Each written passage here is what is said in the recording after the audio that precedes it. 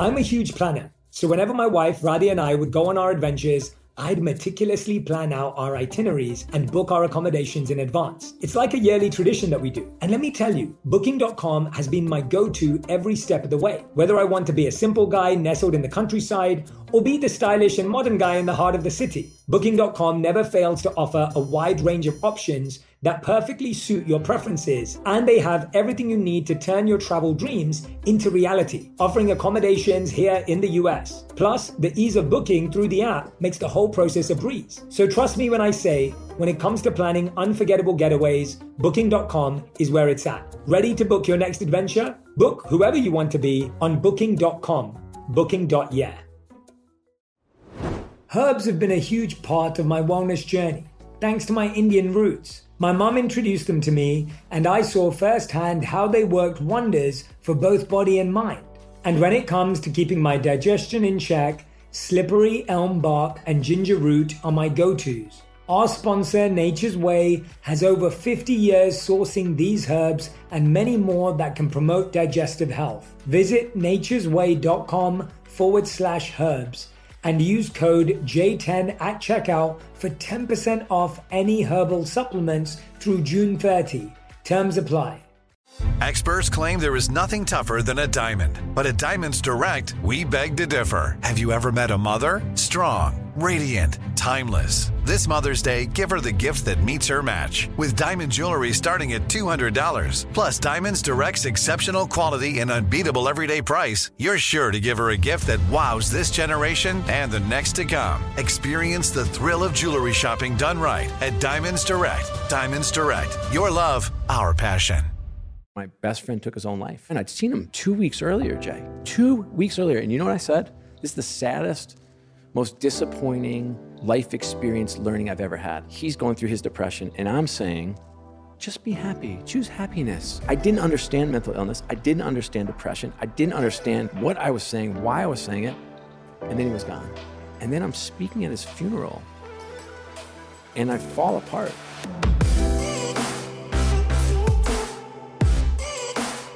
Hey everyone, welcome back to On Purpose, the #1 health podcast in the world. Thanks to each and every single one of you that come back every week to listen, to learn, and grow. Now, you know that I love reading books. I love diving into people's minds and stories. But what I love especially is when someone had a different career, they had a different journey, but they found a way to use their platform for a higher purpose, using their incredible talent, their skills, their gifts, their lessons to have an impact in the world. And today's guest, since I've had his book in my home, even before I've met him, has been doing just that. I'm speaking with none other than Scott O'Neil, the author of this incredible new book called Be Where Your Feet Are, 7 Principles to Keep You Present, Grounded, and Thriving. Now, I had this book sent to me, and even before I read it, I've read it now, but before I read it, I would look at this title every day. And it became an affirmation, it became a mantra, it became a part of my life. So when I picked this book up, I was already excited to dive in. And today we get to sit down with Scott, who's here with me in the studio. And Scott, I honestly have to tell you, from the moment you walked in through the door with your friends that you've kindly brought and introduced me to as well, and people you work with, I felt nothing but presence, intentionality, groundedness, and it's beautiful to see that and how aligned you are with what you've just written. But thank you for being here. Well, Jay, I'm humbled, first off, and you've taught me how to think like a monk. Now I want to try to be like a monk. And I hope I'm like that in this podcast. This is a dream come true. You are truly one of the great thought leaders of the world.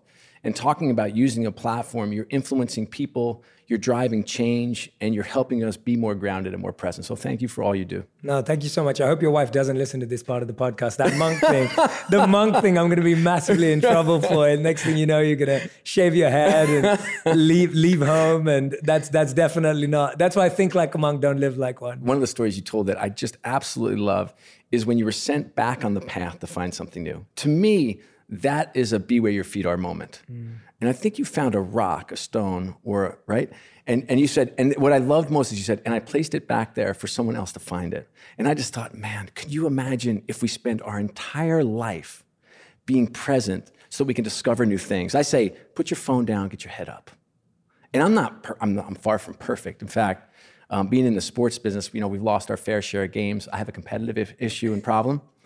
And I remember coming home one night, and Lisa's my wife's name, and the Sixers, we famously went through this thing called the process, trust the process, where we took the team down. We lost more games over a 3-year span than any team in NBA history. And for an effort to now we're the number one team in the East. So for a purpose, purposefully, intentionally, kind of having a long view of the world, which I like. I like the sense of, if you want to go to the moon, don't bring a ladder type of mentality.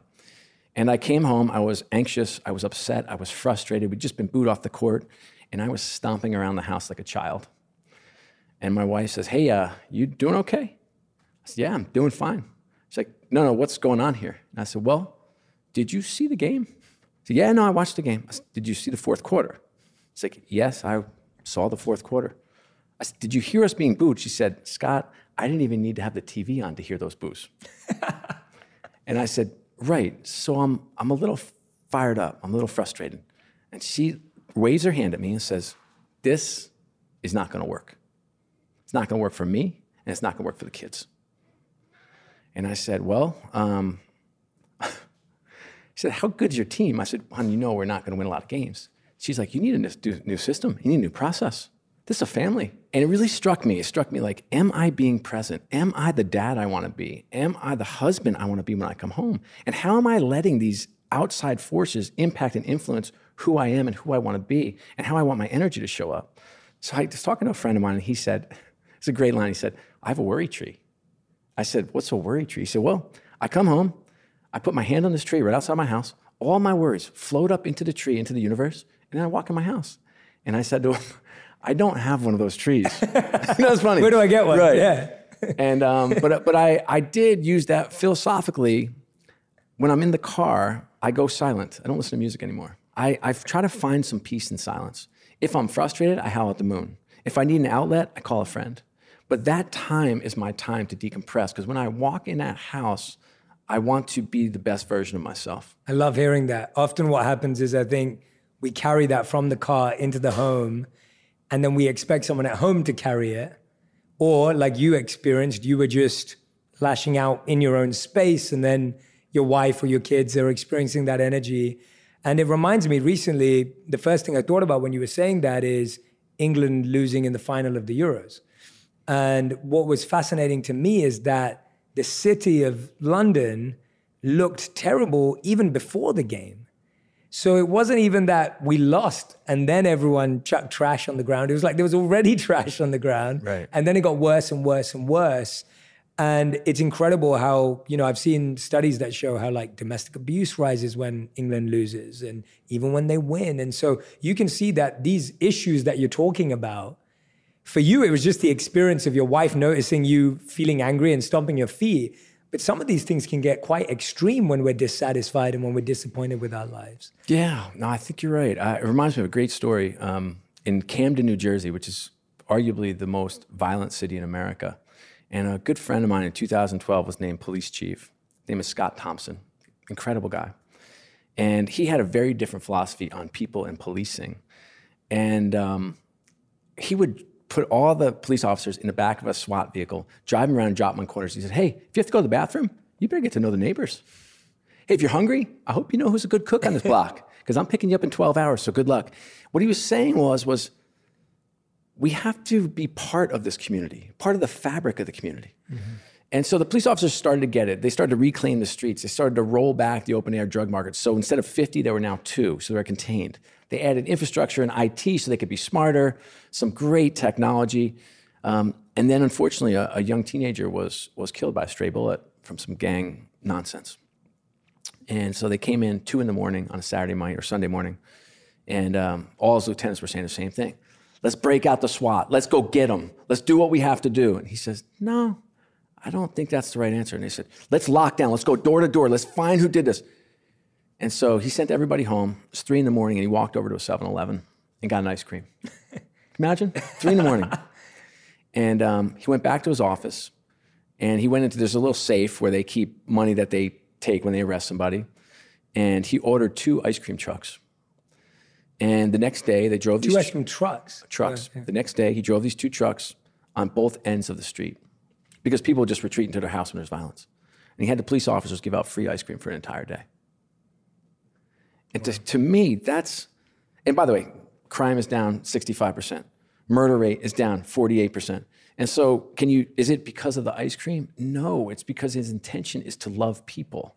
His intention is to have the community, have the citizens control their destiny. Yeah. And get it back. And I just, again, the notion of my wife, if I pick up a phone and I'm talking to her saying like, I'll wait. You know, do we have people in our lives that will tell us the truth? They love us enough to tell us the truth and give us feedback so that we can stay present. If you're a police chief in a really dangerous city, how are you going to be? Like, how are you going to change the world? Because the reality is like we keep throwing the same solutions at the same problems. Yeah. And nothing's changing. You said something really important there. You said that, we need to surround ourselves with people who can be honest with us and tell us the truth.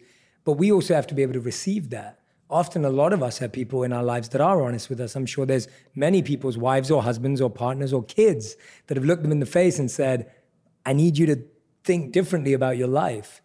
What have you done differently on the receiving end of that feedback? And how have you processed that feedback uniquely so that you don't retaliate with your ego or your insecurity of like, well, you don't know how hard I'm working. You don't know how hard it is to run a team and do this, and start noting down all your wins and all your achievements. How do you do that without ego? I think that a common language helps. In our house, if you walked into our house and you were leaving the back door, you would see API, assume positive intent. The letters API are etched into stone outside of our house. All of our daughters have API carved into rocks sitting on their dressers. And we have chalkboards in our house. It's a house of girls. And there's API written on every single one of them. So that's assume positive intent. We also use the term palms up, meaning your palms are up. I'm open to listening, learning, and loving. I'm not closed off, frustrated. I don't know everything. I haven't solved every problem. I'm palms up. And so if there's an issue in our house, if there's an issue at work, an executive might come and say, Scott, because they know I'm very emotional, Scott, I need you API and I need your palms up. And what they're saying to me in their own way is, I know you're emotional. I know you're very competitive. I know you're very driven. I know you want to quote unquote win. But what I need your ideas. I need your love. I need your understanding, and I need your solutions. So come play with me.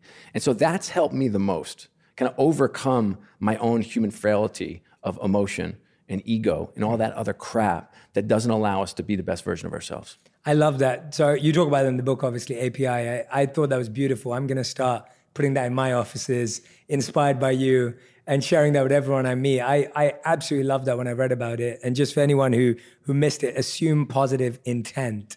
I think that is such an incredible way to live. How did you learn to live that way? I'm sure you've had experiences where you've assumed positive intent and people have taken advantage of you, or people came in with malicious intent, or people came in. How did you continue to practice that? I think a lot of people who are listening, they'll be thinking right now, I love that, but too many people have taken advantage of me.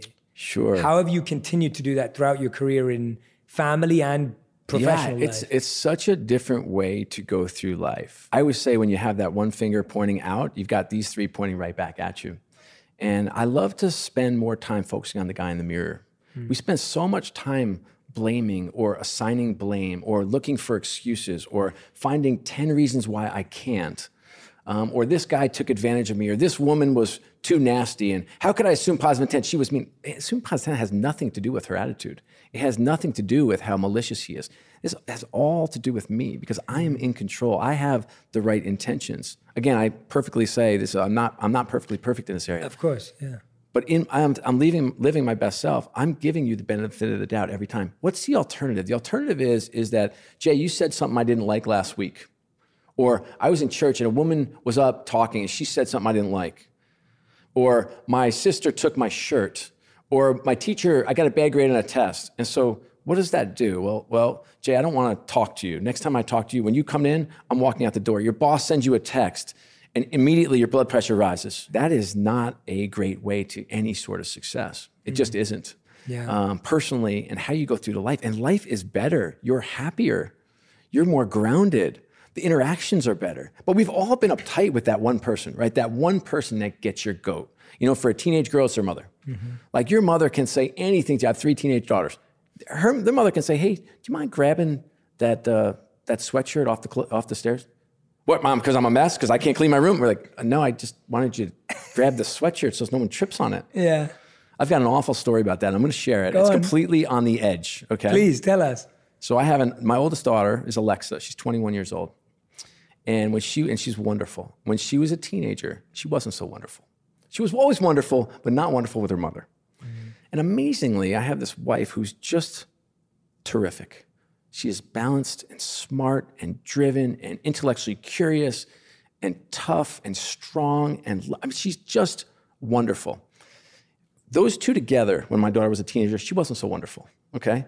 So I would walk in the house and I'd be like, they would be arguing over nothing. And I would say, can you two just go away? Just separate? Like two wonderful people, just oil and water, and argued about everything for nothing. And so one particular Thanksgiving, I've never told this story publicly. It's going to be awesome. I love it. One particular Thanksgiving, my mom was there and my sister's a single mom with her son. And they're in the kitchen. We're all making potatoes and all the stuffing and all this stuff. And Lisa sounds something like this. Alexa, get downstairs and get your clothes off the stairs. And I'm like looking at her like, I don't think I've ever heard her raise her voice. This is going to be awesome. And Alexa says, Mom, what did you say? I'm like, oh boy, here we go. Now my mother is here.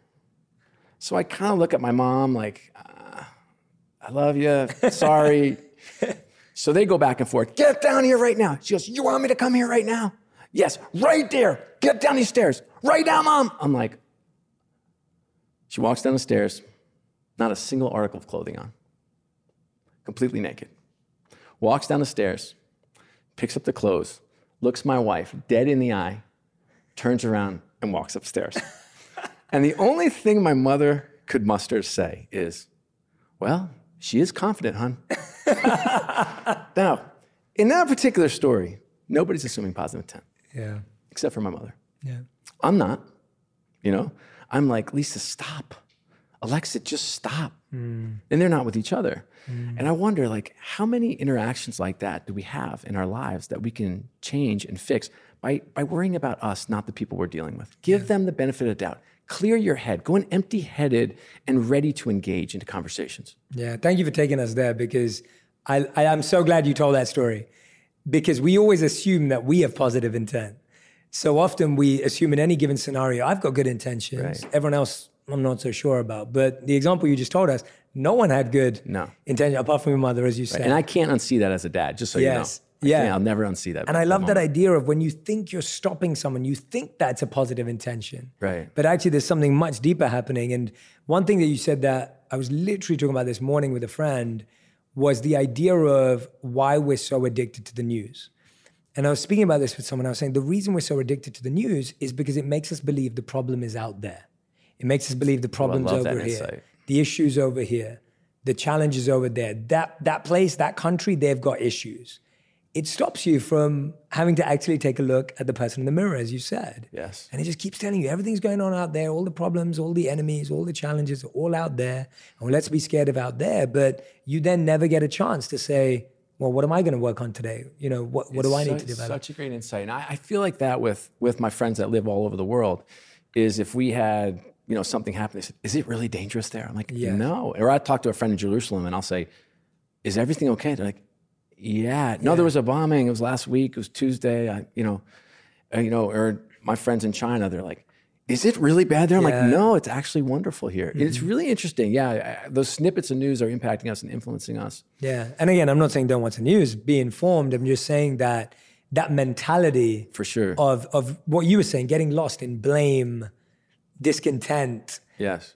Feeling like the issues there are issues there, of course there are, but as you're saying, it's about starting with us. I wanted to tell you a little bit. I was telling you before that I was in Mozambique, which is it's the third poorest country in the world. Wow. Terrible employment rates, abject poverty. I went over there with my 17-year-old daughter, Kira, to help build a school, this incredible organization called HEFY, H-E-F-Y. I don't have any discernible skills. I can barely hold a hammer. I am worthless around the house.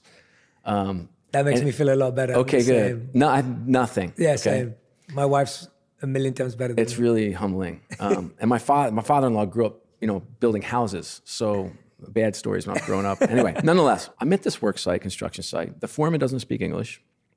and I don't speak Portuguese, and neither did any of the teenagers we're with. And so I volunteer for unskilled labor. I'm thinking like, that's the safest place. Put me in the cement mixing. So I'm in this little cement mixing area, and just mixing cement, I mean, it's not hard, but it's simple. It's, you carry these 110-pound bags of cement, 100 yards. You drop 4 for every 2 wheelbarrows of sand you put in, and then you mix water. Mm-hmm. And I'm 9 hours, okay, of doing this. I'm thinking like, there's a lot of things going through my mind, and I can barely sit still for 10 minutes.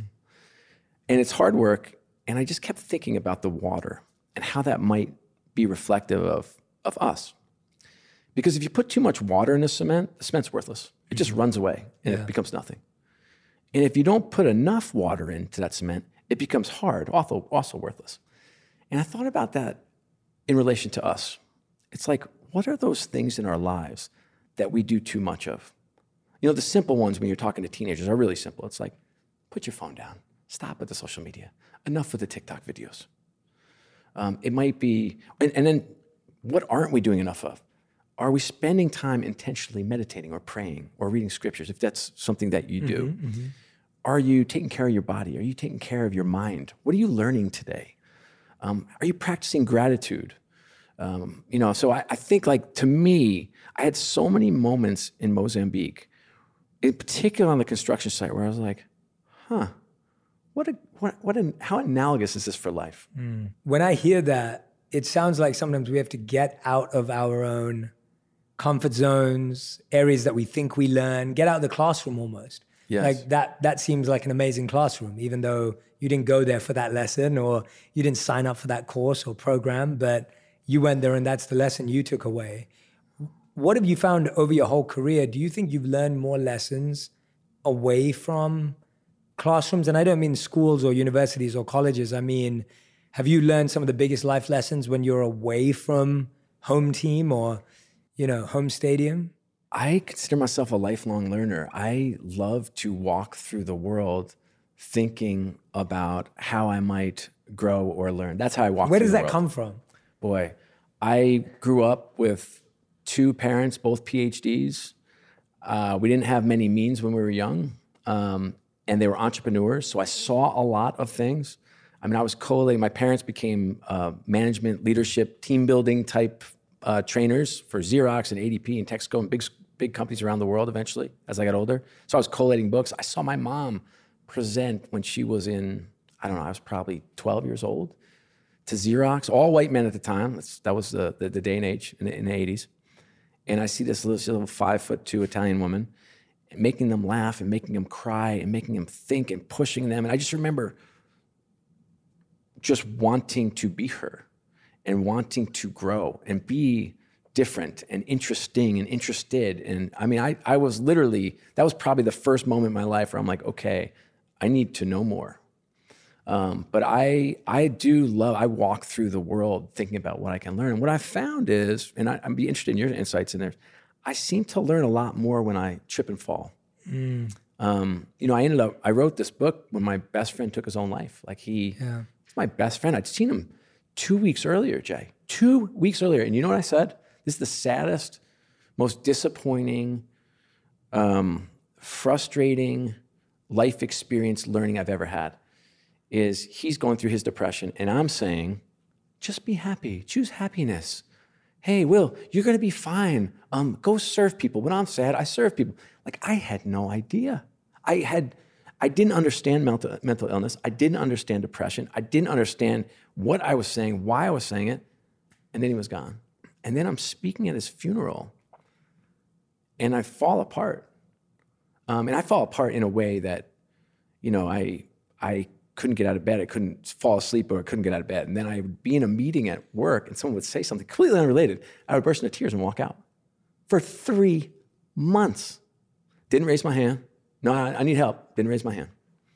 And I started to write to heal. And what I started to write was all around stories of where I slipped and fell down and learned. And one of the things that I've come to, which I'm interested in bouncing off you and seeing what your thoughts are, but I have a formula for mental health.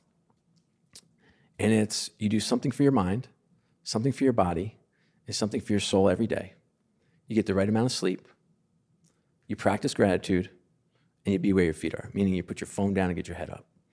Now, something for your mind, to me, sounds simple, but people don't do it because we're on the treadmill and all we do is work, or whatever we're doing. And you got to have an interest outside of work. You have to have a passion. You have to be learning. It doesn't have to be complicated. It could be a TED Talk. It could be this podcast. It could be an article, but you've got to be learning and stretching your mind in different ways. Your body, you have to take care of yourself. And for me, it's pick up basketball or a Peloton. If I can't get a run in, I'm on the Peloton for 45 minutes. And I'm not advocating for anything for anyone. And if you haven't worked out and you're more happy sitting on a couch, go for a walk for 20 minutes. Get the heart rate up a little bit. And then the soul at work, it's easy to talk about on your podcast, harder at work in work environments. But, you have to feed your soul. And for me, that's prayer and scriptures and going to church and having a strong faith. And I know that doesn't work for everybody, and that's okay. But you need to find stillness. And that stillness can be meditation. It can be yoga. It can be sitting out and listening to the birds chirp in the morning. And sleep is the most misunderstood superpower you can ever have. Mm-hmm. Because when I was growing up in the business world, it was sleep's for the weak. Money never sleeps. You need 4 hours, get back to work. And what I found, and we've brought in sleep experts with our athletes, with the Sixers and Devils, and they all say the same thing. You need sleep. Mm. Sleep lets the mind, body, and soul heal. And so you need somewhere between 6.5 and 8.5 hours, depending on what your DNA is and your makeup and your lifestyle. And then gratitude. I know you talk about gratitude, but when Will passed away, died, took his own life, I wanted to move from grief to gratitude, but that was hard for me. And it was the one thing that lifted me up every day. Mm. And I have this practice. And when I speak to corporate groups, I always tell them, I start the session every time and I say, okay, take your phones out, because they think I'm gonna say, put your phones down. I say, nope, get your phones out. I want you to text your mom. And I want you to tell her that you love her, why you appreciate her, and something you learned from her. Mm-hmm. Because when I did that to my mom, going through my own healing process, my mom said the worst thing you could ever hear from your mother. Hun, are you okay? And we need to be better and do better. Yeah. But practicing gratitude. So my challenge is 60 seconds a day, send a note of gratitude, love, or appreciation to someone in your life. 60 seconds, not 60 minutes, not 60 hours, not 60 months, 60 seconds a day. And then be where your feet are is put your phone down and head up. And we all need rules because we can't regulate. Yeah. It's very hard. And our rules, look, my teenage daughters hate our rules because their phones and electronic devices are not in their rooms. Yeah. And they're not in the kitchen. So no bedroom, no kitchen for all of us. We have regulations on how much social media they can actually watch. I know nobody wants to say it and do it, and I wish they could regulate. But you know what? I've been the victim of some really tough criticism on Twitter and Reddit, okay? I've been attacked and come after. And I consider myself very confident, very self-assured, stable, and I fell apart a few times. Mm.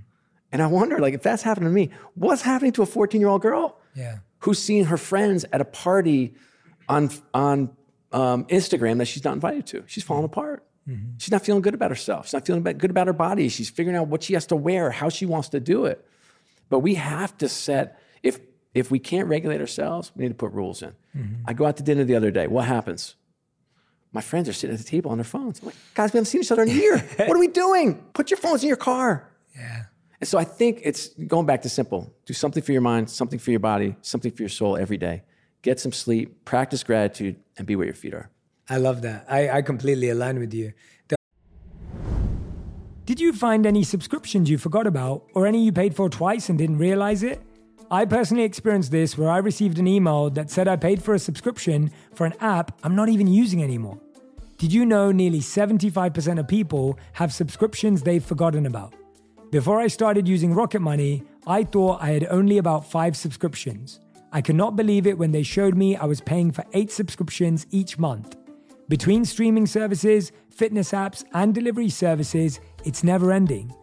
Thanks to Rocket Money, I'm no longer wasting money on the ones I forgot about. Rocket Money is a personal finance app that finds and cancels your unwanted subscriptions, monitors your spending, and helps lower your bills so that you can grow your savings. Rocket Money has over 5 million users and has saved a total of $500 million in canceled subscriptions, saving members up to $740 a year when using all of the app's features. And I love that I have full control over all my subscriptions and I can see it in one place. So if I see something I don't want anymore, Rocket Money can help me cancel it with a few taps.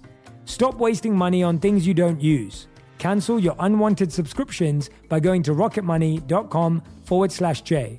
That's rocketmoney.com/J. rocketmoney.com/J. On Purpose with Jay Shetty is brought to you by Booking.com, Booking.yeah. Many of you know that one of the most important aspects of my life is my connection with others. Travel has become one of the best ways for me to connect with people, whether that be my community, my family, friends, or loved ones, or all of you. Most of my family lives outside of the US, so traveling around the holidays, birthdays, or other special occasions is something that we're accustomed to. As we grow older, oftentimes our families or loved ones end up living in different areas as us, making it challenging to get together due to various schedules and commitments. With Booking.com, I'm able to efficiently book travel and accommodations for everyone in my family so that we can spend quality time together. They also make it easy to book travel for the various types of travelers in my family so that each person in my family can authentically be the traveler they want to be, no matter the destination. Once a year, my family takes a trip together to a US destination where none of us live or are visited. We find this helpful in making sure that everyone is truly present and able to unplug from their normal routines, resulting in more meaningful conversations and connections. Experiencing new places with those close to you allows you to bond over a shared experience. Booking.com's breadth and variety of accommodations in the US has made the destination selection and booking process not only easy, but fun. Travel can also foster new connections. Visiting different cities has allowed me to build connections with all of you, my community, most of whom I've never met in person and otherwise would have not crossed paths with. The in-person relationships that are built and strengthened through travel is something that each of us can benefit from. Book whoever you want to be on Booking.com, Booking.yeah. Today, healthier is happening at CVS Health in more ways than you've ever seen. It's wellness destinations for seniors, including select locations with Oak Street Health and CVS Pharmacy. It's doctors, nurses, pharmacists, and everyone in between offering quality care and support virtually, in person, and on the phone. It's in-home evaluations through Signify Health and meeting mental health needs through Aetna. And those are just a few of the ways healthier is happening. To see more, visit cvshealth.com/healthier happens together. CVS Pharmacy, Oak Street Health, CVS Specialty, Signify Health, and Aetna are part of CVS Health. Eligibility and services vary by location and individual. The thing that I loved about what you were saying that stood out to me, which I appreciate, is you calling out toxic positivity. So I appreciate you calling out toxic positivity because you saying that, hey, when Will told me that he was sad, I just told him to be happy. When he was struggling with this, I told him, well, this is what I do. Why don't you just try it? And I think that's such a valuable conversation to have. What were the conversations you learned after you lost him that you felt you should have been having with him or could have been having with him and that our listeners could be having with people? Because I think what's also happened is that there are so many people in our lives that are now considered the drain, or they're like, oh God, I don't want to see them because they're a headache. They always drain me. It's always about them. But you never know what someone's going through. After my cement mixing days, I got, quote unquote, promoted to wheelbarrowing cement, okay? So now I'd hit the big time. And the way you wheel cement, and I'd done it as a 14-year-old where I was digging pools, is you get this heavy wheelbarrow and you just cruise it down this little 2x4, and there's a hard left. It goes up on the sidewalk. You move it down to the classroom we're building, and two kids pick it up, and you wheel it into the classroom. Pretty simple, but it's heavy. I'm like a relatively fit guy. Now I'm a man. When I was 14, I could barely, but I was like, I got this covered. So the first time I get this wheelbarrow, and I am cruising down a little faster than I'd hoped down this slope, and I go to make the left turn, and I can't move it, and I go right into the sand. Okay, into the sand. At speed or? At speed. Yeah. Okay, no cement comes out. And now I'm moving it at probably like an inch every 10 seconds. And I'm like just leaning in with my thigh just to kind of push it forward. And these two teenage girls, one of whom was my daughter, come. And they're like, hey, Scott, you need help? Sure. They pick it up, put me back on this 2x4, and I'm on my way. Okay, that's my first trip. So the lesson. And how it relates to your question. Well, one is That path to me, that 2x4, that's life. And guess what? Life's messy and life's hard. And we think like we have this fairy tale when we're growing up. We have this vision of who we want to be and where we want to go and what we're going to accomplish. And I remember someone telling me, every CEO gets fired. I was like, I'm not getting fired. Every startup guy goes bankrupt. That's not going to happen. Both happen to me, okay? And so I'm sitting in this sand, and I get the offer to help. And you might say, like, how humbling was that to have 2 teenage girls help you? I was like, no, I have a house of teenage girls. I know how strong they are. I know how smart they are. That didn't bother me at all. They put me back on.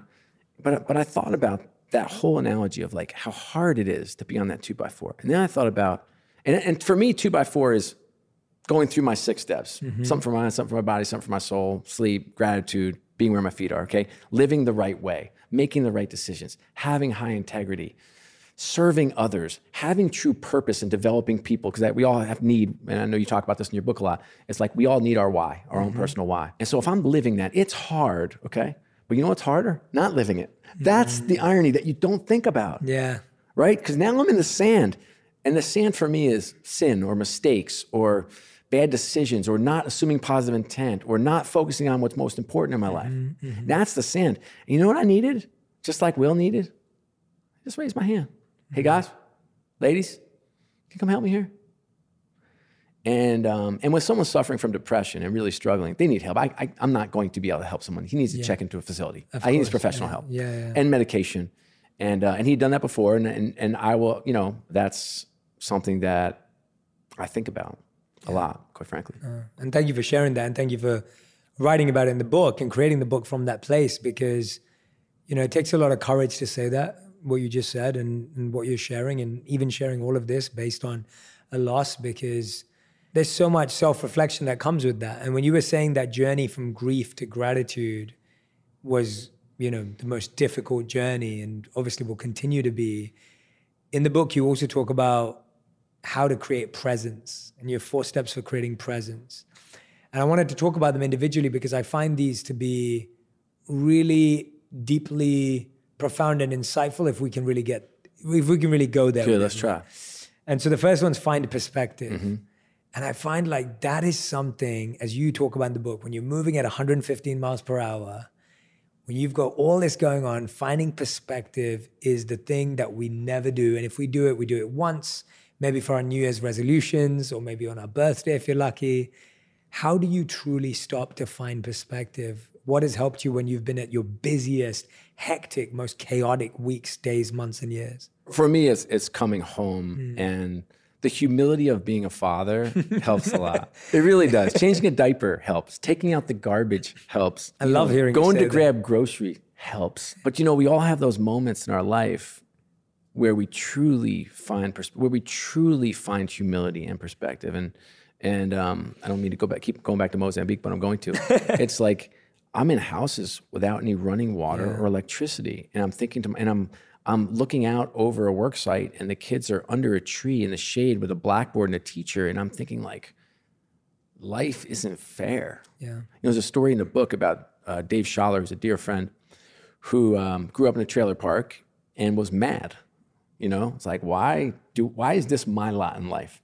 His dad had some addiction issues and was at a shelter, and they were going to pick him up. And he pulls up to the shelter, and he remembers, even at a young age, he's got 3 younger siblings, and he's feeling mad, not awkward, not embarrassed, mad. And as his dad's walking down the stairs, he looks to the left, and there's a woman with a blue duffel bag, and she's got 3 kids. And instantly, he finds perspective. She's got nowhere to go. She doesn't have a trailer. She didn't have a crappy Astro van to take me home. And she's got no dad to pick up, even with all his issues. This is it for her. And for him, that was that grounding moment. For me, quite frankly, my faith has given me it's put my feet on the ground. The humility to get on your knees and be prayerful and humble and understand kind of your role, your place, the dot you have in the universe, and has really helped. Trips like Mozambique. I've had daughters. One of my oldest daughter, the one that I told you about her episode, she's served in a Syrian refugee camp in Athens. She's been with orphans in Zambia, living on a dirt floor. Yeah. You know, I'm thinking like, good for these kids. Yeah. Our next gen, our Gen Zs, they're special. They're different and they're special. And they have this incredible light and life and social contract, which is different for employers and for all of us. And I love how they're global citizens, and I love how they don't see the world like we do it. And I love how their expectation is that we do things differently, and that we help each other, and that we serve one another, and that we love one another. And that's the expectation. And if you're an employer and you don't do it, they'll just leave. Yeah. They don't have cars, they don't have houses, they don't care. Yeah. They don't even have their jobs. I love the way the world is going. And I know a lot of people they're down. They've been down on America, or they're down on the world, or they're down on the next generation, or it's not the same. I don't agree. Yeah. I love this. I love this country. Mm-hmm. And I know we struggle, but we struggle out loud. You know, we struggle with free press. We struggle with being better. We struggle with like meeting the ideals that we have that are so unrealistic and so high and not attainable. And we struggle to get there. And I love that struggle. Yeah. I love the fight, and I love that there are sides. I wish we did it differently. Mm-hmm. I wish we didn't curate our own media so much and create all this friction. I wish that we had a vision for doing something better and being something better together. But I am grateful. I am grounded, and I have perspective. And a lot of that is intentional. A lot of it's like, how are you spending your Thanksgiving? Yeah. You know, how are you spending your summer vacations? How are we raising our children? Are we willing to learn from our children? Are we learn to listen to them? They know how to treat each other. So I think it's a whole host of questions and a complicated answer to a really complicated question. Yeah, no, I mean, I asked the question because I think as soon as you answered it, it was really clear what your perspective is, what your focus is. And you can go on Instagram and find a very different perspective, or you could be following places of charity, service, work, and you could get that perspective too. The thing is, today you can go on YouTube and search Mozambique building schools, and you can find an incredible video about the inspiring stories that are right there. You don't have to visit. You don't have to have the means to go over there and help to be a part of this. And we found that this year, my wife and I led a COVID relief for India. That's amazing. Because India was going through just so much. We knew that one person was dying every 5 minutes. The resources and the infrastructure didn't exist. My wife and I, our heritage is from India. Yeah. My monk life was spent in India, so I feel a certain level of responsibility towards India. And what I saw was that everyone's perspective was dialed in. Like, our social media community raised $5 million in one weekend.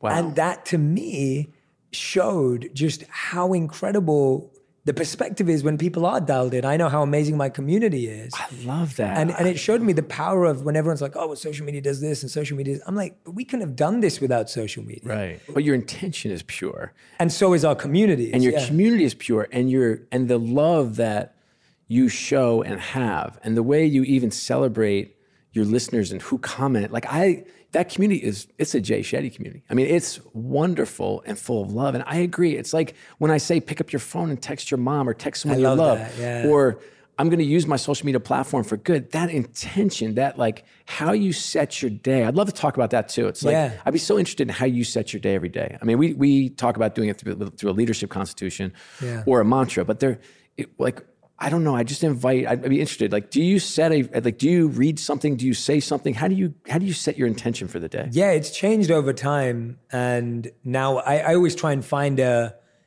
pattern, because I like patterns and I like routines and I like commitment. And so it's changed over time. At one point, this was truly one of my favorite morning routines. Every day I would wake up and I would listen to Steve Jobs' commencement speech at Stanford. And I listened to it every day. That's great. And I listened to it every day for 9 months. And I promise you, not only did I know the words off by heart, but the words started to really affect my heart, to the point that I realized that all the choices I made were all based on his voice in my head. Now, I didn't know Steve Jobs. I don't even know anyone who knows Steve Jobs. But I feel like I know him because I've spent so much time studying his life and listening to him and reading up through his work. So that was something I did. I don't do that anymore, but that was something I did. Recently, we had Matthew McConaughey on the podcast. And I told him that at one point, I listened to his speech from the Oscars when he won for Dallas Buyers Club. I think that was the movie he won for. And it's a 5-minute speech, and it's his Oscars acceptance speech. It's rooted in faith and God and growth. It's beautiful. And I listened to it every day for 30 days. And that was my thing that I did first thing in the morning. So those have been certain things that I really like that are practical for people without learning a new habit or learning a new skill or learning how to meditate. But the primary focus of my schedule now is when I wake up, the first thing I do is I have a small Post-it note on the side of my bed. And it says, what am I grateful for? And so that's the first thing I see. That's great. And so the reason I do that is because so often my first thought when I wake up is, I'm tired. Right? It's such a natural autopilot thought. Oh, let me look at my schedule. Oh my gosh, got so much to do today, right? Like that's such a normal thought. And I've read so many studies about choosing our thoughts. And my belief is if that the first choice I make in the morning is to choose a grateful thought, I love that. Then that will transform every choice I make for the rest of the day. If you choose to love your child the first thing in the morning, you're more likely to love them throughout the day.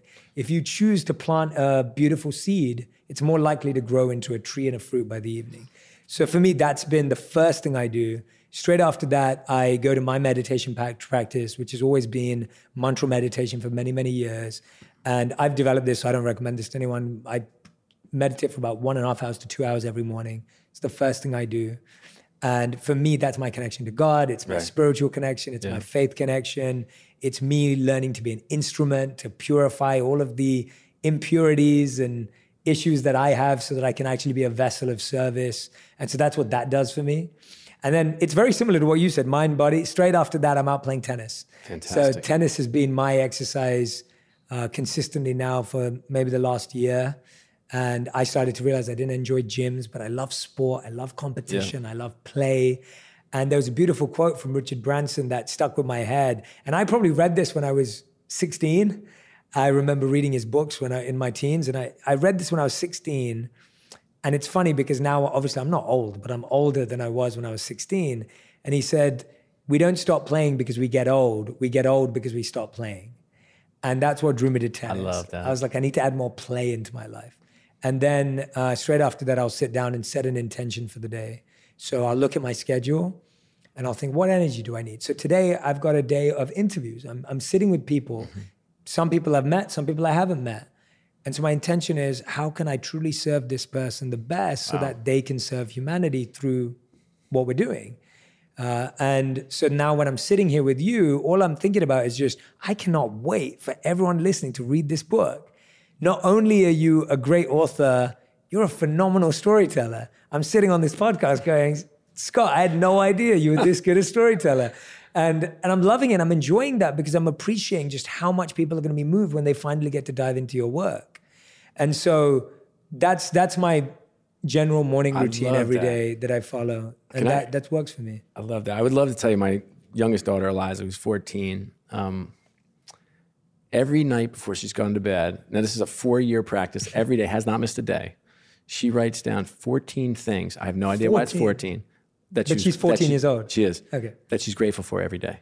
Okay. That's a lot. Has never repeated once. Never Isn't that repeated. Incredible? So now think about what that does to you for the next day. Because now you have to be in tune as to what you're being grateful for. Much like you do in the morning. I like it better in the morning like you do, but I love the notion of that.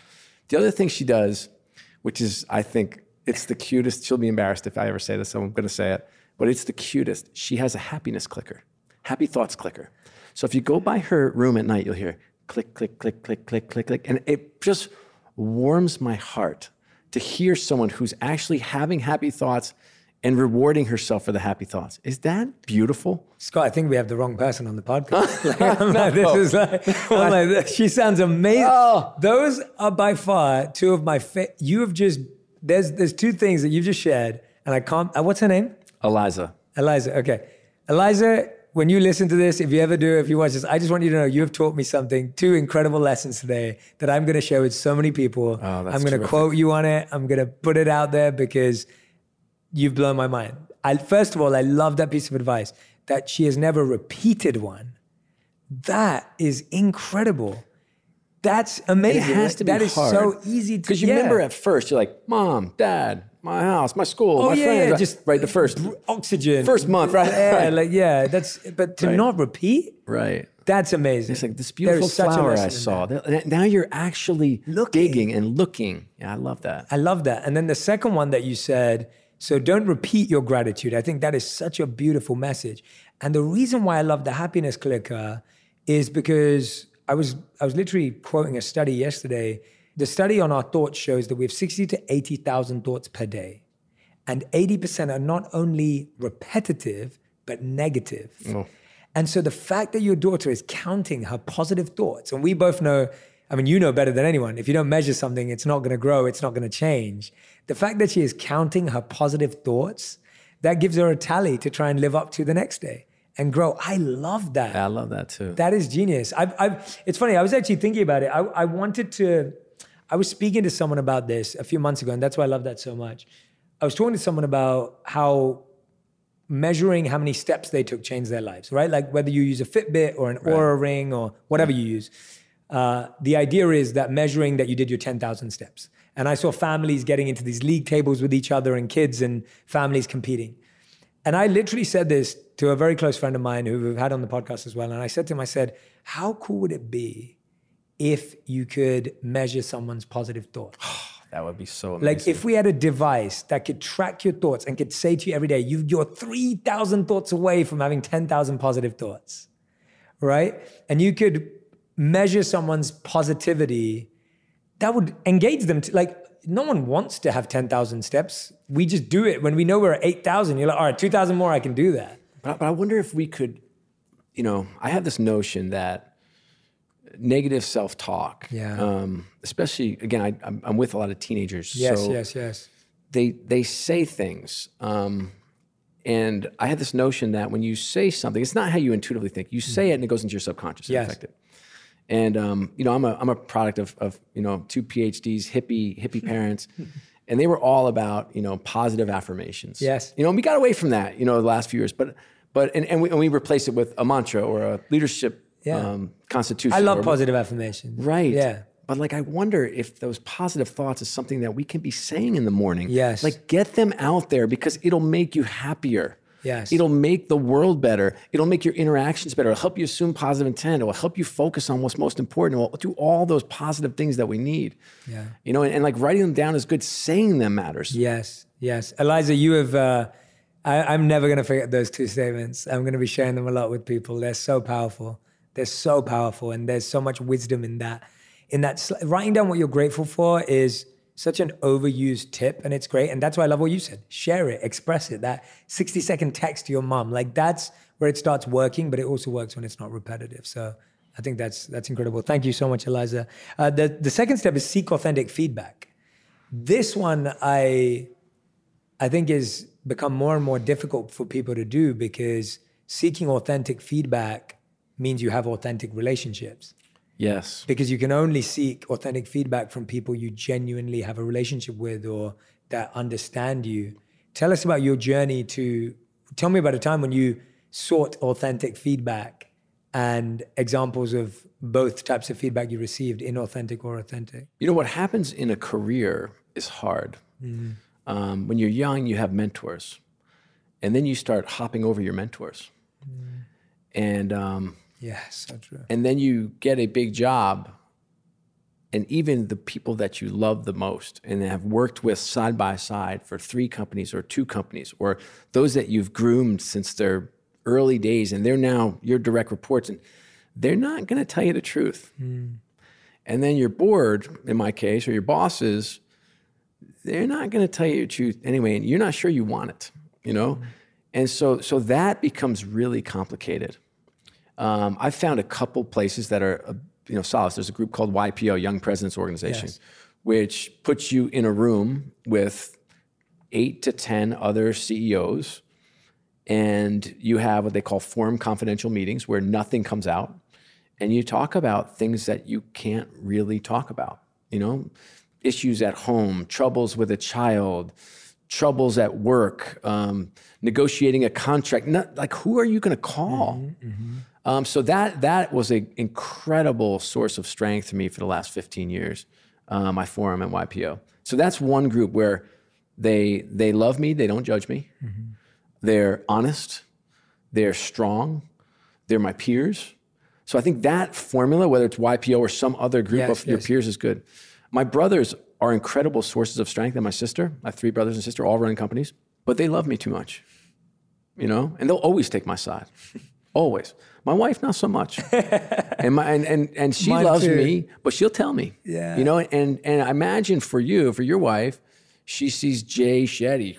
Okay, Jay, do your laundry. Okay, literally. Yeah. And there's a partnership that is critical, and that I'm sure your wife is strong, where you wouldn't, my wife is strong, and I needed a strong woman. And we have complete division of labor, and but there is an expectation that when I need it, she gives it to me, whether I ask for it or not, which I absolutely love. Mm-hmm. I'm a little more delicate just in terms of style with her. Yeah. I say it a lot nicer. Yeah. I think I do the same. Yeah. I can relate to you. That's a good tactic. Yeah, 25 years together. That's good. It's working. And she's been amazing. So those are my 2 sources, YPO and then my wife. I love those. Those are great. I think. How about you? How's it work for you? So is it hard because you're a celebrity and star? Like, is that like so different? You know what? I'm really fortunate, and I made this a conscious intention as my life grew, is that I'm always the poorest, least successful, and least wise person in the room. And so I try and surround myself by people who are far ahead of me in every way I possibly can.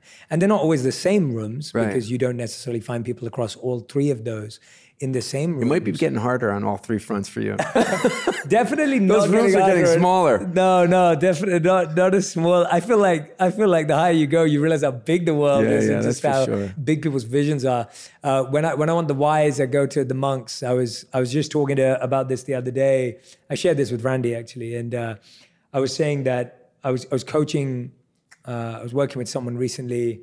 And I was speaking to my monk teacher about who I was working with. So my monk teacher's 70 years old. He's been a monk for 40 years. Amazing. He's lived life. He's got every life experience. He's coached children since they're born to go on to become incredible people. He's coached, heads of societies and states. And, he's had an amazing life. And so when I go to him and he's 70 years old and, I'm half his age, and, it's you start recognizing just how much more there is to life and how much you still have to learn and live. And I was telling him, I'm coaching this person on this, and I'm working with this celebrity on this, or whatever it is. And he said to me, he said, I'm so happy for you, because I'm so happy. He said, I'm so happy because you get to help everyone with your problems. And it was like that humbling reminder of you're getting to coach people on what you need coaching for. And that is God's gift to you, that you're getting to help people with what you're going to need help with. And so I think, that wisdom that I get from the monk teachers that I have, that I still am very much in touch with, they're always very humbling and grounding. And I think my sister, you were saying family. So my sister, what you were saying, my sister, whenever I start speaking to her, she'll be like, stop going all Jay Shetty on me.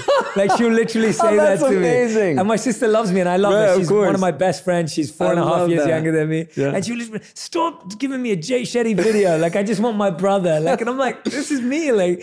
But she has to say that to me. And it, in the beginning, it used to irk me. Now I find it cute and adorable. And then my wife, you're spot on. There was an interview that Robert Downey Jr. did, and he talked about how they were like, how do you stay humble? You're Iron Man. You built the Marvel universe. I mean, this guy's, he's crushed it over the last few years with all the amazing movies he did. And he said, you know what? When I get home, my kids are not like, oh my God, it's Iron Man. He was like, my wife's like, take the trash out. And he was just like what you said, same thing. Your family. And I think that's a beautiful thing. I think often, this is what I was sharing with a lot of my male friends. I said, especially as men, I think often we want our wives to validate us for what we achieve and not who we are. Right. And we forget that they chose, my wife has been with me since I didn't have a job. That's right. And so my wife's parents took way better care than I did of her in the first 3 years of our marriage. And what I could offer her was far less than what her parents could offer her. But I think we forget that is we want to be validated for being that singer or that athlete or being a speaker or can't you see I'm a #1 New York Times best, but that, you don't want to be loved for that. No, you're so right. I was thinking of that you said that I thought was really interesting, and I forgot to mention, I've had 3 great coaches, Trisha Nadoff and Spencer Holt, and then Brendan Bouchard most recently.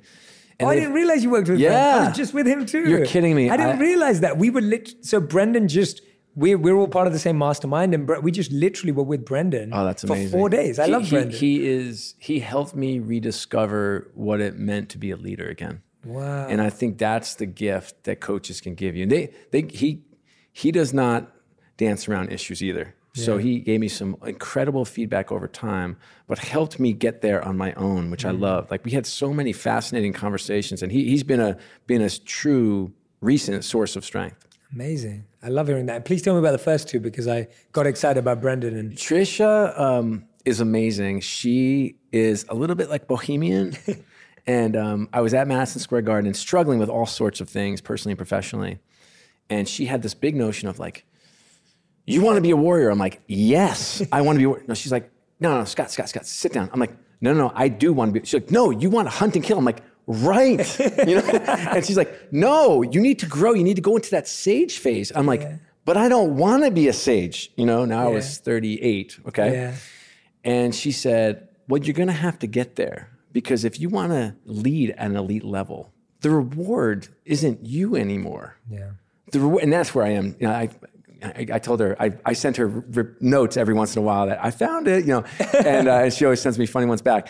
But I now get my joy, my win is seeing someone become a vice president for the first time, or leave me and go run an incredible company and be an extraordinary leader, or someone that goes and can change the world in their world, or someone who leaves me and goes and builds this incredible foundation and is changing things in the world. That is now my killer, my win. So I hope she would say she's proud that I just didn't go in her pace. Yes. But that always stuck in my mind. Yeah. And I had some classic fight back and arguments and pushback with her. And I remember her saying, Scott, you need to meditate. And like the sweetest, smartest, tough woman. And I'm like, man, I can't sit still for 5 seconds. Stop telling me to meditate. Help me with my job, And of course, I learned how to meditate over time, because I need to find stillness and peace. Yeah. And it helps me sleep. It helps me go to sleep. It helps me live better. And so she was a wonderful source. And Spencer Holt, who's been a longtime friend as well, great guy, smart guy. And he helped me on 2 transitions. And I think transitions are hard for people. I've been out of work, out of luck, and out of money, and I've been out of work and really comfortable. And I like the latter a lot better than the former. Of course. But when you go on these walkabouts in life, you have an opportunity to step back, see the world for what it is, reflect back on the decisions you made, why you made them, the impact they had, good and bad, the lessons you learned, the people you met, and you just have this overwhelming sense of gratitude for life, even the mistakes you made, because they taught you such valuable lessons. And then you get to take all that in and look forward and say, why am I doing it? It was actually my wife said, like, Scott, why do you do this? Because every time I leave a job, I'm like, I'm never doing this again, every time. And she's like, okay, but why do you do what you do? I said, well, I want to help develop the next generation of great leaders. Yeah. And I want to build a platform so I can leave the world better than I found it. And I want to help my church, quite frankly, grow. And so, and she's like, well, that's why you're in these platforms. I'm like, yes, that's why I'm in these platforms. And so that's why I keep signing up, and I keep getting the rush and going through the pain and the fun and the exhilaration and the torture and all that together. But it's these walkabouts, these years, like the year that you take off, that really gives you that freedom that most people don't have in life. And I know I'm blessed to have that opportunity to go do it. But that's the time I'm in now. And I feel like I'm fresh and different and in my version of a Zen state that I can actually see the world as it is. On Purpose with Jay Shetty is brought to you by Booking.com, Booking.yeah. Many of you know that one of the most important aspects of my life is my connection with others. Travel has become one of the best ways for me to connect with people, whether that be my community, my family, friends, or loved ones, or all of you. Most of my family lives outside of the US, so traveling around the holidays, birthdays, or other special occasions is something that we're accustomed to. As we grow older, oftentimes our families or loved ones end up living in different areas as us, making it challenging to get together due to various schedules and commitments. With Booking.com, I'm able to efficiently book travel and accommodations for everyone in my family, so that we can spend quality time together. They also make it easy to book travel for the various types of travelers in my family, so that each person in my family can authentically be the traveler they want to be, no matter the destination. Once a year, my family takes a trip together to a US destination where none of us live or are visited. We find this helpful in making sure that everyone is truly present and able to unplug from their normal routines, resulting in more meaningful conversations and connections. Experiencing new places with those close to you allows you to bond over a shared experience. Booking.com's breadth and variety of accommodations in the US has made the destination selection and booking process not only easy, but fun. Travel can also foster new connections. Visiting different cities has allowed me to build connections with all of you, my community, most of whom I've never met in person, and otherwise would have not crossed paths with. The in-person relationships that are built and strengthened through travel is something that each of us can benefit from. Book whoever you want to be on Booking.com, Booking.yeah. Today, healthier is happening at CVS Health in more ways than you've ever seen. It's wellness destinations for seniors, including select locations with Oak Street Health and CVS Pharmacy. It's doctors, nurses, pharmacists, and everyone in between offering quality care and support virtually in person and on the phone. It's in-home evaluations through Signify Health and meeting mental health needs through Aetna. And those are just a few of the ways healthier is happening. To see more, visit cvshealth.com/healthier happens together. CVS Pharmacy, Oak Street Health, CVS Specialty, Signify Health, and Aetna are part of CVS Health. Eligibility and services vary by location and individual.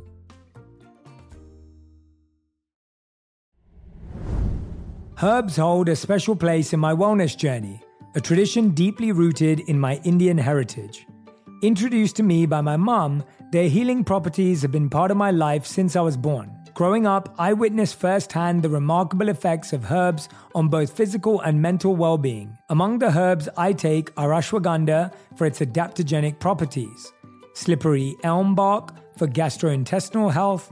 Our sponsor Nature's Way has these herbs and hundreds more that help support everything from healthy digestion to sleep to stress.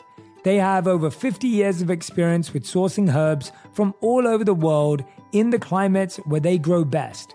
Every batch of herbs is rigorously tested for potency and purity in their state-of-the-art lab.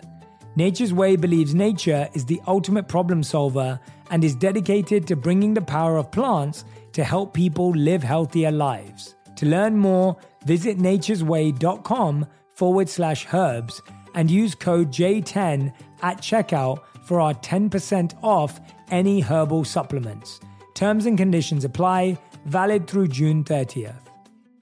I love that. I love that. And while you were sharing that, the thing I was thinking about was when you look at the sage versus the original mindset, as you put it. And warrior yeah, phase. The warrior.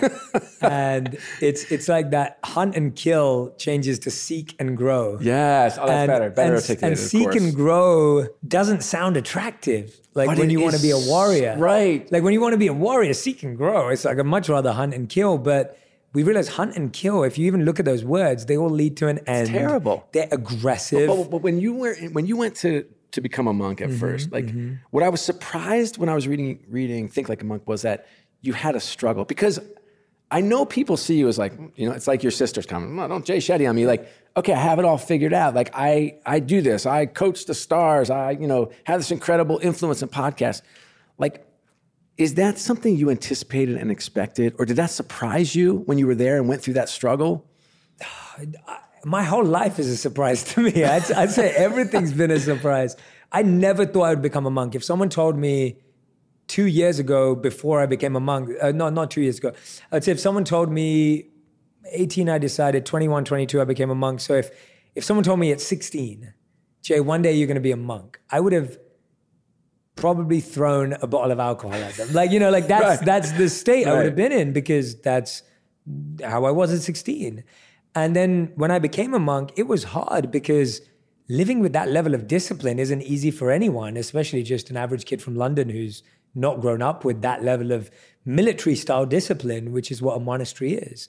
And then to leave it all to come back. I mean, I thought my life was over then. When I came back, I was just like, well, that's it, I guess. I'm just going to figure out how to pay the bills and life's going to go on, because all the feedback I had from everyone was just like, who cares that you were a monk? And what's that got to do with anything? And what transferable skills do you have? You can sit still and be silent. Like, our company doesn't need that. And so it was fear and insecurity and doubt at every step. And so today, when I get to do all the cool stuff you said, I just feel blessed every day and grateful. And of course, there's been strategy and there's been thought. Of course right. There has. But I'm saying that the initial seed of that. But when you were a monk. Yes.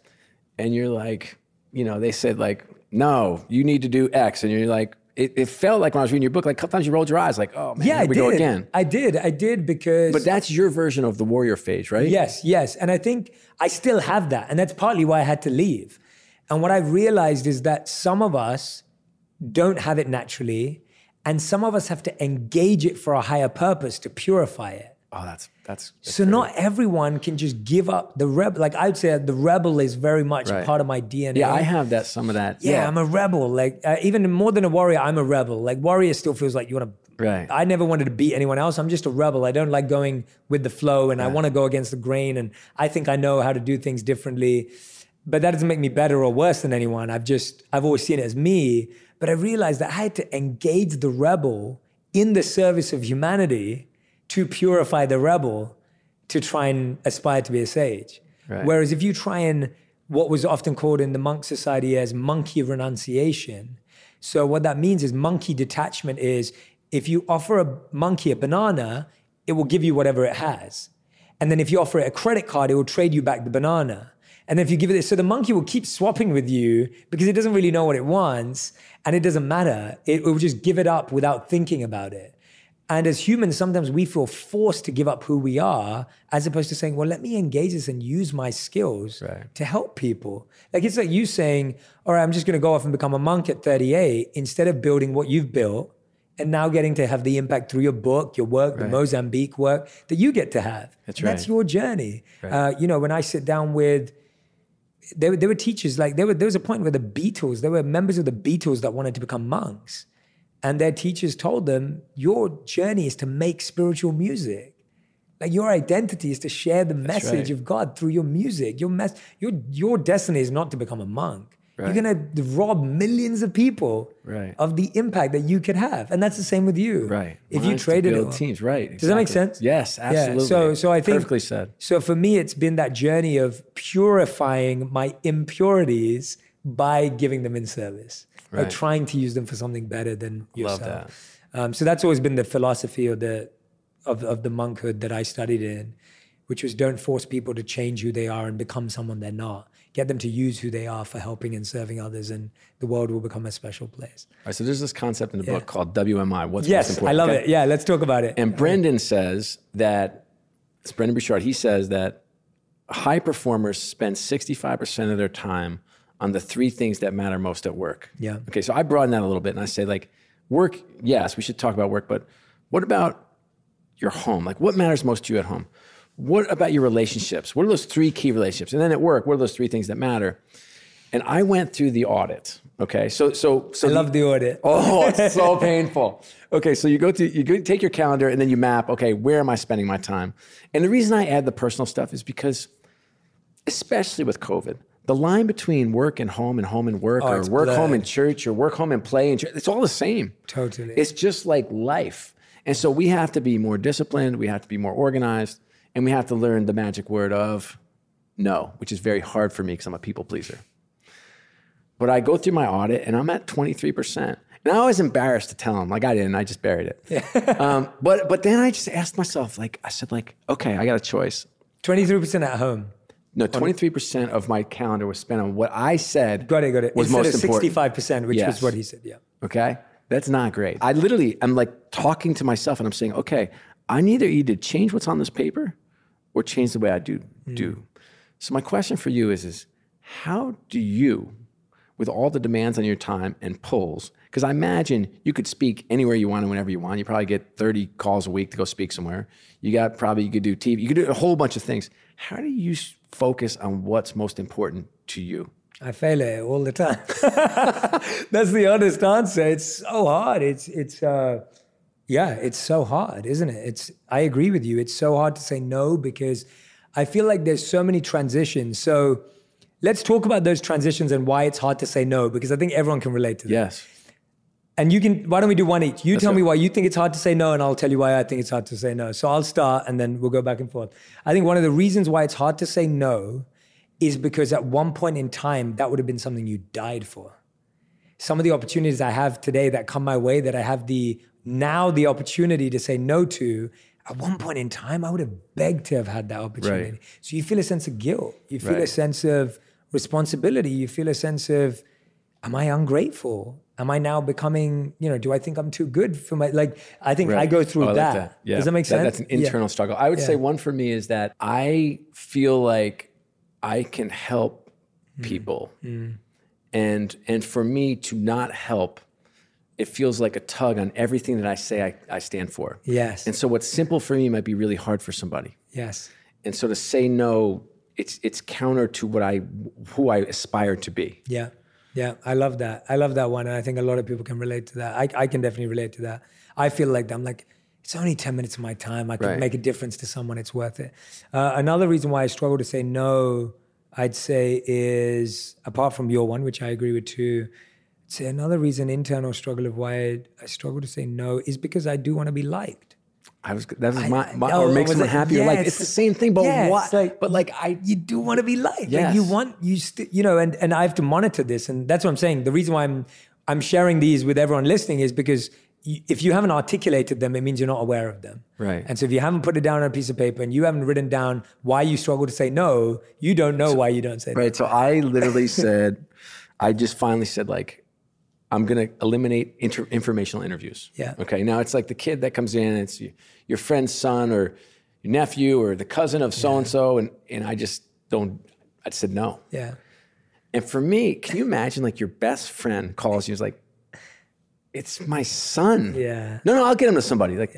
Can't you spend 10 minutes? And I'm like, nah, I can't. Yeah. And that to me was painful. awful. It's awful. The feeling's awful because I love him. I feel your pain right now. Yeah, no, it's awkward. Yeah. And so now on my walkabout, my constraint is no longer time, which I'm sure for you is impossible right now. Yeah, time. Yeah. But your constraint is time. Yeah. And mine is not anymore. Yeah. So I'm actually... And I'll ask you a question. I'll answer your question. Rethinking So with me, it's not necessarily the most...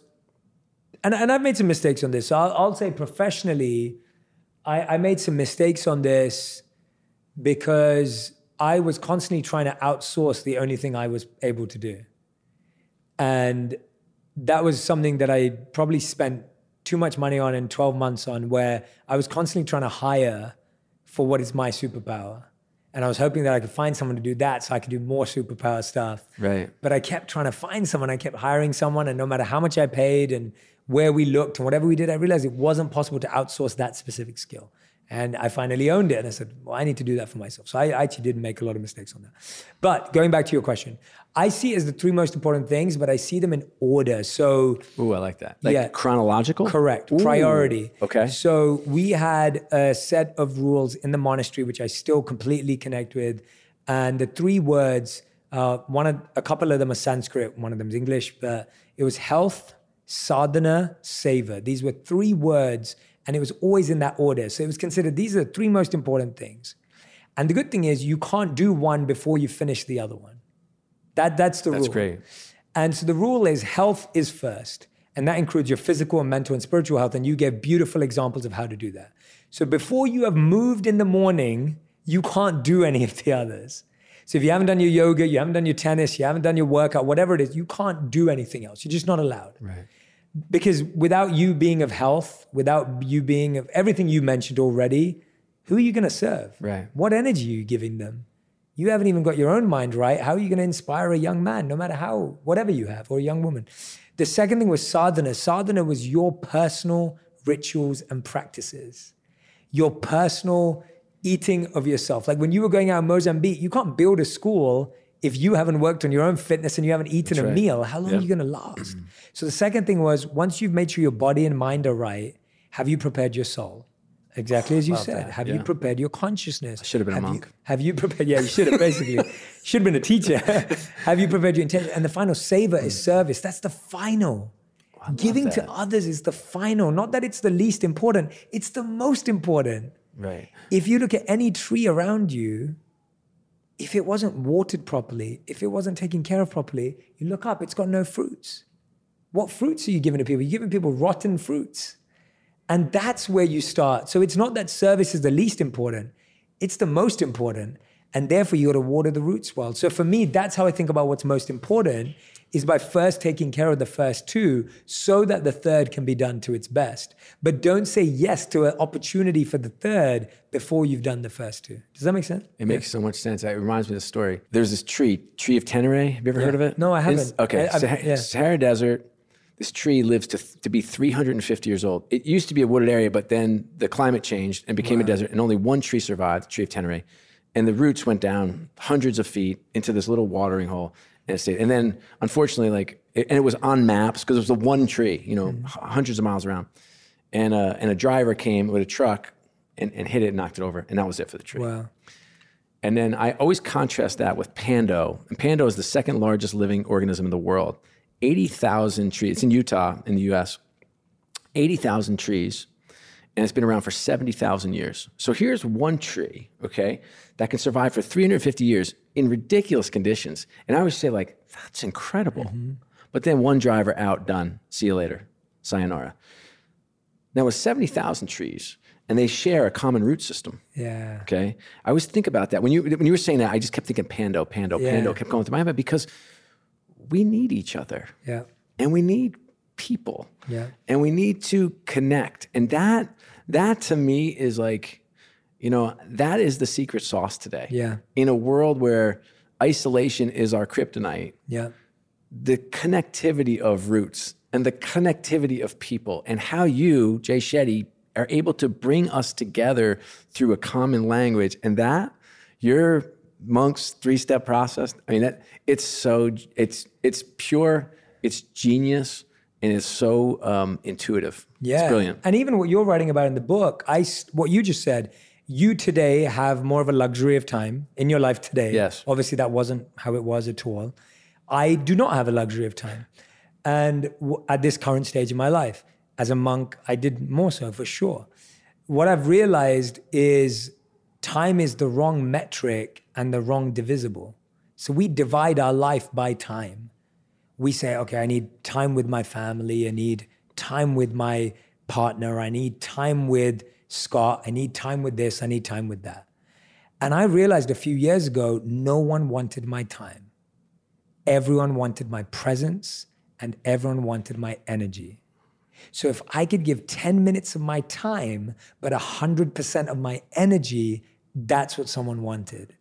And I started changing how I looked at it, looking at the ratio of my energy versus my time. Ooh, I love that. And saying, how much time can I give at 100% energy? And sometimes the time went down to 60 seconds. And that was fine, because I realized that people would rather have 100% of my energy than 1% of my energy and 100% of my time. Giving someone an hour, being on my phone all the time, as you were saying, when you got with your friends, no one wants that. Right. No one wants to see me and you both on our phones right now and have a couple of questions about your book. People want to hear us have presence. Right, Jay, that's why I say be where your feet are and not balance. If you're like, how do I find balance? I'm like, let's talk about, let's totally destroy balance. Okay, yes, I want to talk about it. Because it's the first question I get, in particular with young people. I talk to high school kids or college kids. I can't believe kids are asking that question. Everyone. That's worrying. Everyone. Well, how do I find balance? I'm like, get to work. Yeah. But I literally say, I think about my life and I think about home. Well, how do you have such a good, strong relationship? You seem focused on your faith and your family and work. And how do you do it? I was like, hey, here's the thing.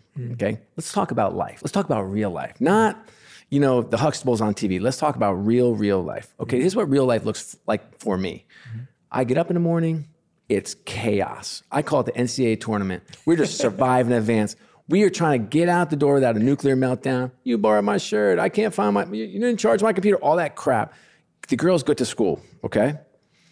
How many meaningful moments can I have at that point? How about 0? I have to be okay with that because it's not happening. Yeah. Okay? One can't get out of bed. The other one's up at 5 a.m. I mean, it is, it's chaos. Then I go to work, they go to school. They've got cheerleading, they've got basketball, they've got boyfriends, which we do not want to talk about ever. We have homework, I have work, I have events. We come home. How much time, talk about energy. How do I be present? How much time do you have? 45 minutes? Totally. Your family, the people you say you love most, that matter most in your life, an hour? 2 hours and you're the luckiest person in the world. So what are you going to do with that 1 hour? And I say, let's create some meaningful moments. Let's create a memory. Let's have a real conversation. And by the way, what's great today, there's so many things to talk about. The world is falling apart. We have social unrest. We have challenges to the core of faith and the church in this country. We have the education system. We have a political system that's a complete adventure. We become global citizens. We have all these topics that we can talk to our children. Or you know what we can do? Write them a love letter. Or you know what we can do? Tell them 3 things you really want them to remember. Or you know what we can do? Tell them everything you ever wanted to tell them but haven't spent the time yet. Because those moments are what they will remember and will matter. Go on a family walk. Oh, it took an hour. And we actually left our phones in the house and we went to go walk for 45 minutes. That time, that's what we have to protect. That's what we have to put our energy and effort on. That's where our attention should go. This notion of balance, what are we going to do? Sit around watching reruns or binging on Netflix or sitting around watching a show, typing on our iPads, messing around on our phone and eating licorice, okay? Because that's what life looks like. Yeah, But literally. like me, it's like be present. I love the notion of energy over time. I'm going to steal that. Yeah, no, it's been game changing for me. And obviously I don't have children yet, so I'll have to come take notes from you. My wife and I, one of the things we did, especially as things were taking off for me, I started a new routine with her where every 30 days, I realized that the notion of what you just said, if you're lucky, you have 2 hours a day to spend with the people you love the most. And that's the same with me. When life was, when I was putting in the work and I was working 18 hours a day to build everything that we have today, I didn't have that luxury of time with her. So every 30 days, we would take 3 days and we'd go away together somewhere 3 hours away from where we live. We'd pack the car, drive up, get a bed and breakfast, get an Airbnb, get a small motel, hotel, whatever you could afford. And we'd be there for 2 nights and 3 days. And we would lock our phones in the safe and we'd just spend time together. That's wonderful. And I realized that doing those 3 days every month had a bigger impact on our relationship than if we sat in front of the TV every day for 2 hours. Oh, I love that. It didn't compare because of what you just said. Yeah. That making a memory, making an experience, that's what we all want in life. No one's going to count and be like, Dad, I know you spent 10 hours with me this week. No one's counting that. There's no one's keeping a clock of that. But my wife remembers, remember that weekend we went to Palm Springs? Or remember when we went to Temecula and we rode those e-bikes around for the whole day? Or do you remember when we went up and we went to Santa Barbara and we just walked on the beach? Like those are the things you remember. Yeah, it's so true. And they weren't expensive. None of those things were expensive. Or they were all free. Walk, bike. Here's a real free one you can add. Go for it. We have, my wife and I, when things are good and we're in our zone, we go on one walk a week that we call non-transactional. Nice. Think about like life is transactional and non-transactional. Transactional is, okay, we got the kids, got this, she's got practice, there's a game on Tuesday. Okay, what are we doing this Friday? None of that. We just talk and we stay in the moment and we stay present. And when we do that, I feel like our relationship is more solid. We are more grounded and we are more connected. I love that. And it's our version of your 3-day trip, which I love. Non-transactional. I love that. That's hard, I'm sure, with kids. Yes. Like that's harder and harder as you have more people to talk about and their lives and their minds and their challenges and their boyfriends that shall not be mentioned. And all that kind of stuff. Like that gets harder, I'm sure. How do you honor the time so that you don't get distracted? I find it so easy to... You say that, but then when you get there, you just got off a phone or you spoke to... How do you really honor that? How have you tried to do that best? The best thing for me is abstinence. I leave my phone in the house. Right, yeah. And I know that sounds crazy, and I wish I were more disciplined, and I wish I could keep it in my back pocket and walk for 45 minutes. I do not have the gear. I don't. Yeah. And so I leave it. If we go to dinner and I know I need to focus, it stays in the car. Now, someone's saying right now, I would never leave my phone in the car. Why? Where's it going? What are you missing? What is your ESPN notification telling you? What is the TikTok video you're going to miss? What's the text you're going to miss? What's the CNN notification? It's okay. Yeah. You will be okay. The world will move on without you. You are okay. You are not going to miss anything. I think we just have to be where our feet are. We have to just, like, it goes back to something that you said more. What is your intention? And can we be more intentional about what we are and how we live and be more grounded? Scott, I could talk to you for hours, genuinely. This has been so much fun.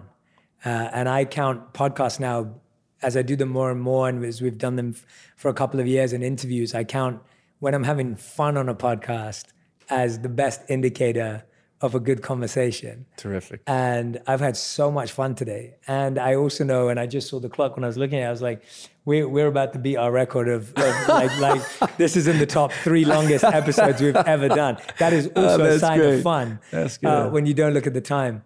But I want to encourage everyone, and what you just said now was such a beautiful note. I want to encourage everyone who's listening to go and grab a copy of Be Where Your Feet Are, 7 Principles to Keep You Present, Grounded, and Thriving. We have not even touched some of my favorite chapters in the book. Like, we haven't even gone over the concepts of some of my favorite chapters in the book. We've touched a lot of my favorite ones, but there are still some more. And we have just scratched the surface on what's really inside this book, what Scott has to offer. And Scott, I'm hoping that not only does everyone read your book, I hope everyone goes and follows you.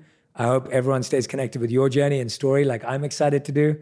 I would hope that we turn this podcast into a long friendship. I've learned so much from you today. I've deeply enjoyed your company, and I can't wait to meet your Eliza, 14-year-old daughter, who's taught me so much in such simple ways. But I highly recommend, we'll have the link in the caption and everywhere. Please go and grab a copy of Be Where Your Feet Are. I couldn't recommend it more highly. As you know, Scott, we end every episode with 5 final 5 questions. These questions have to be answered in 1 word to 1 sentence maximum. So if you're ready, Scott, we'll do your fast 5. All right. So the first question I have for you is, what is the best advice you've ever received? Be present. What is the worst advice you've ever received? Money never sleeps. What's the first thing you do in the morning and the last thing you do at night? First thing I do in the morning is say my prayers. Last thing I do at night is say my prayers. Beautiful. I love that. What a great life. That's so simple as well. Patterns are great. Okay, question number 4. How would you describe your current purpose in life at this stage of your life? My current purpose in life is to help develop leaders. Whole mind, body, soul leaders, both personally and professionally. I love that. And I'm excited to see you do that. I think this book is going to be the manual for leaders. I really do. I really believe that, because it's about who you are and it's what you've done, but it's how you show up. And I love how simple you've made it, yet how profound it is. And I think that balance is exactly what's needed. And the fact that you've sat in those meetings, board meetings, phone calls that have caused you so much stress and anxiety, and found that the answers and antidotes are actually the amazing principles that you've laid out in this book. I really think it's going to be a manual for leaders. So thank you. This has been a gift. You are a gift to the world, and it's no accident that this is the #1 podcast for your health. Thank you. Thank you. And I've got one more question. Go ahead. The final one. If you could create one law that everyone in the world had to follow, what would it be? Be nice to each other. That'd be an amazing law. I really hope that everyone does try and follow that, even when it's really hard. Just be nice and smile and take care of each other and serve others and love others and assume positive intent. Make the world better. Yeah. There's too much angst in this world, and you have to do your part. And if we all do our little part, life gets better for everybody. I love that. Everyone, Scott O'Neil, please go and get the book, Be Where Your Feet Are, 7 Principles to Keep You Present, Grounded, and Thriving. We'll have all the links. And go and follow Scott across social media. And what I really want you to do, as you know, I love it when you do this. I want you to tag me and Scott on any platform you're using, Instagram, Twitter, Facebook, whatever you're on. And I want you to tell us what Scott said that's going to resonate with you, that you're going to practice, maybe what Eliza said, maybe what his wife said. Whoever said it, I want to know. Please tag me and him on your post. I'd love to see him feel all the love for this next phase and next chapter that he's doing in his life of going out to help build conscious leaders. Scott, we're so grateful to have had you on Purpose. And I'm really, really happy that we spent this time together. So thank you so Jay. much. Thank you.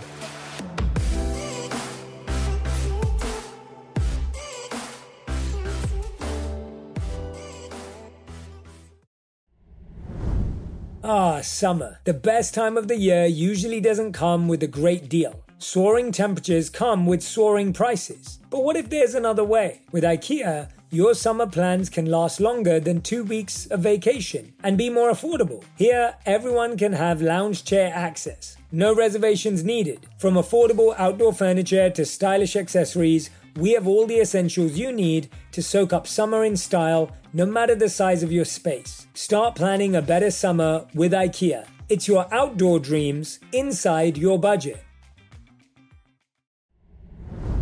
Today, healthier is happening at CVS Health in more ways than you've ever seen. It's wellness destinations for seniors, including select locations with Oak Street Health and CVS Pharmacy. It's doctors, nurses, pharmacists, and everyone in between offering quality care and support virtually in person and on the phone. It's in-home evaluations through Signify Health and meeting mental health needs through Aetna. And those are just a few of the ways healthier is happening.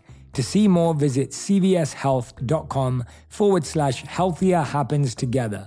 CVS Pharmacy, Oak Street Health, CVS Specialty, Signify Health, and Aetna are part of CVS Health. Eligibility and services vary by location and individual.